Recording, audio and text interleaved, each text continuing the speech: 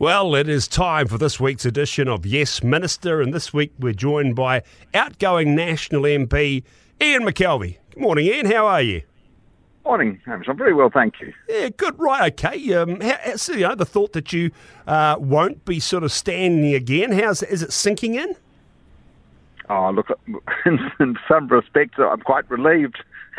but I also think that time's come, you can only do so much in this business, and there's time for some younger, more intelligent and more energetic person to take over. Well, I've always thought you've had a very nice energy level, Ian. So what do you, in terms of that, what do you, in terms of delivering, what are you most sort of proud of, and what have you enjoyed the most during your time?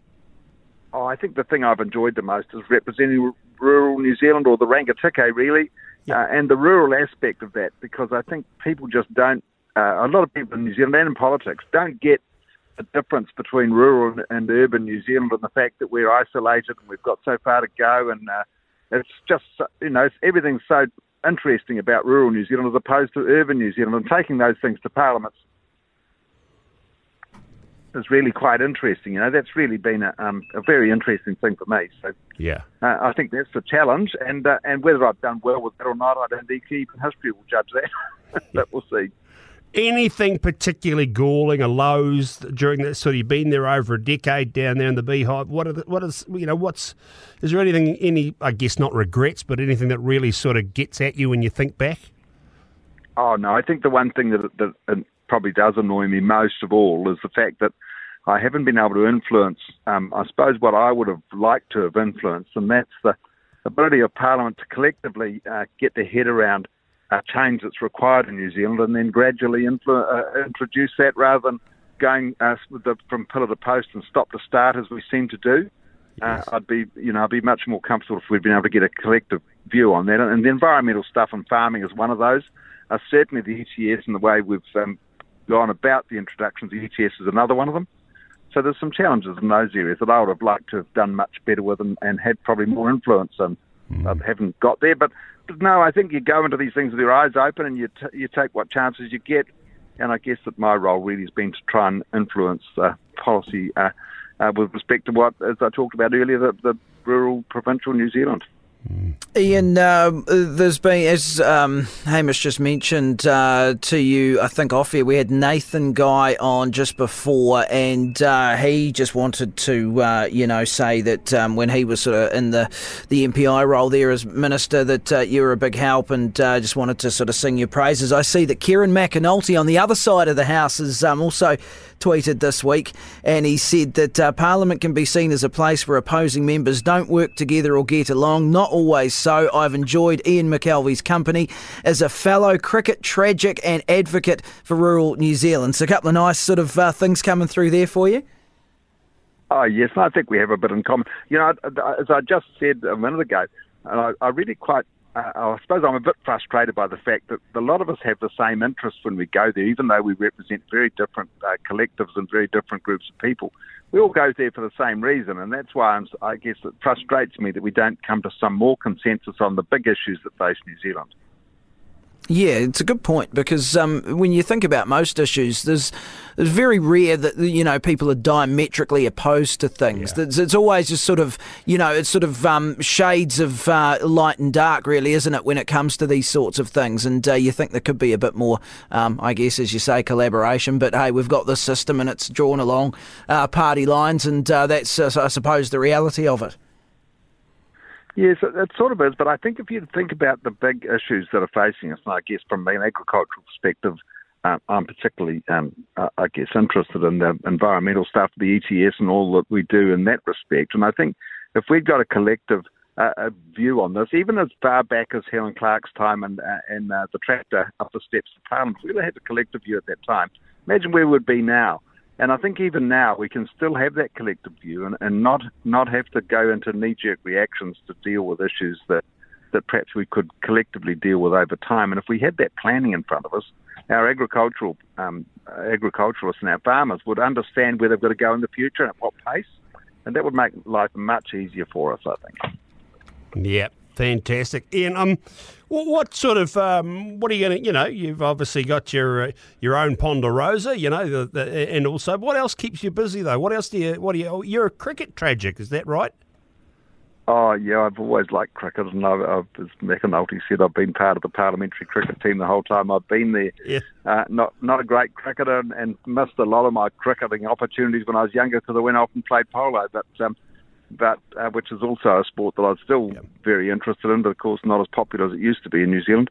But I think that there's plenty of things to do, and I was talking to my boys about it on Monday before I announced my retirement, and they were picking a couple of jobs for me to do, so they'll give me something to do to keep me out of their hair, I think, as much as anything, but they'll be the technical ones like environment and trees and stuff like that, I suppose. So, there's plenty to do.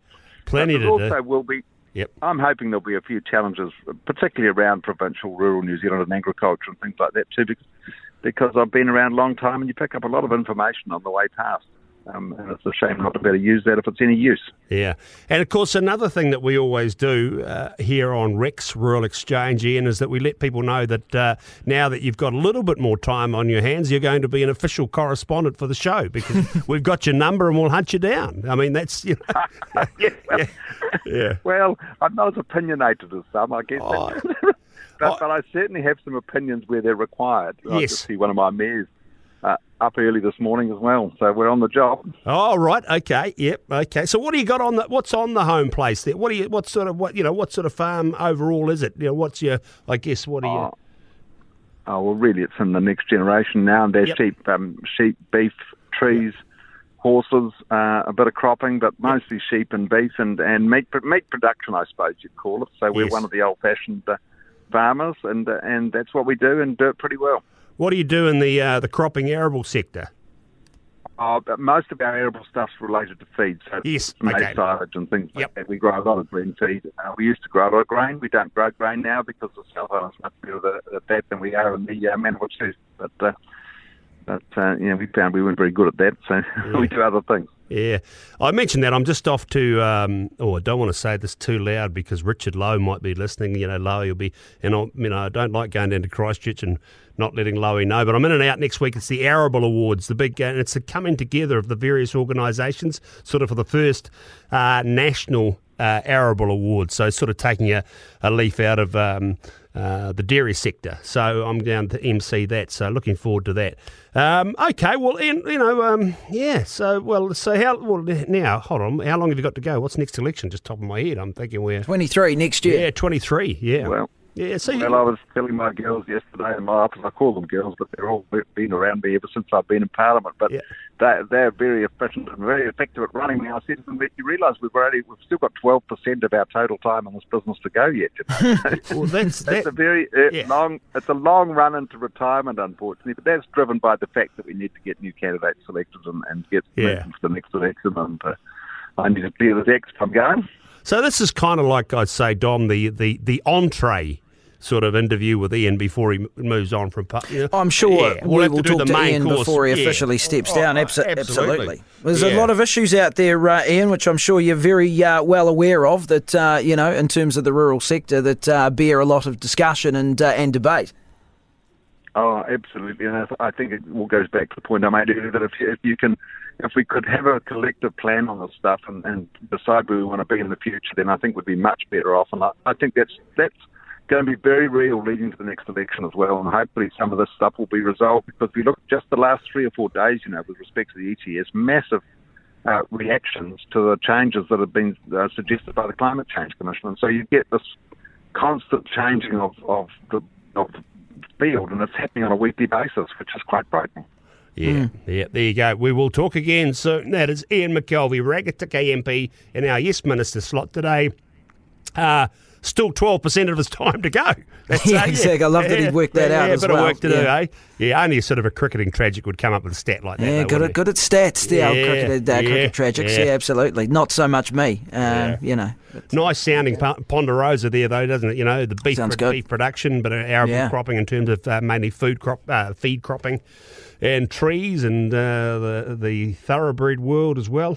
Fantastic. Okay, next up. Ag Weather with AFCO and Mr. Richard Green. Want to know how to keep your skin looking smooth and wrinkle-free? Join over 3 million people worldwide and try Dermawand Pro. 97% of users saw dramatic improvement with this anti-aging device. A gentle microcurrent stimulates the skin's layers, providing vital nutrients and enriched oxygen. Clinically proven to reduce the appearance of fine lines, wrinkles, and improve skin texture in minutes a day. Stop wasting time with expensive products. Go to Dermawand.com now and use promo code SKIN20 for 20% off, free gifts and shipping. Dermawand.com, promo code SKIN20.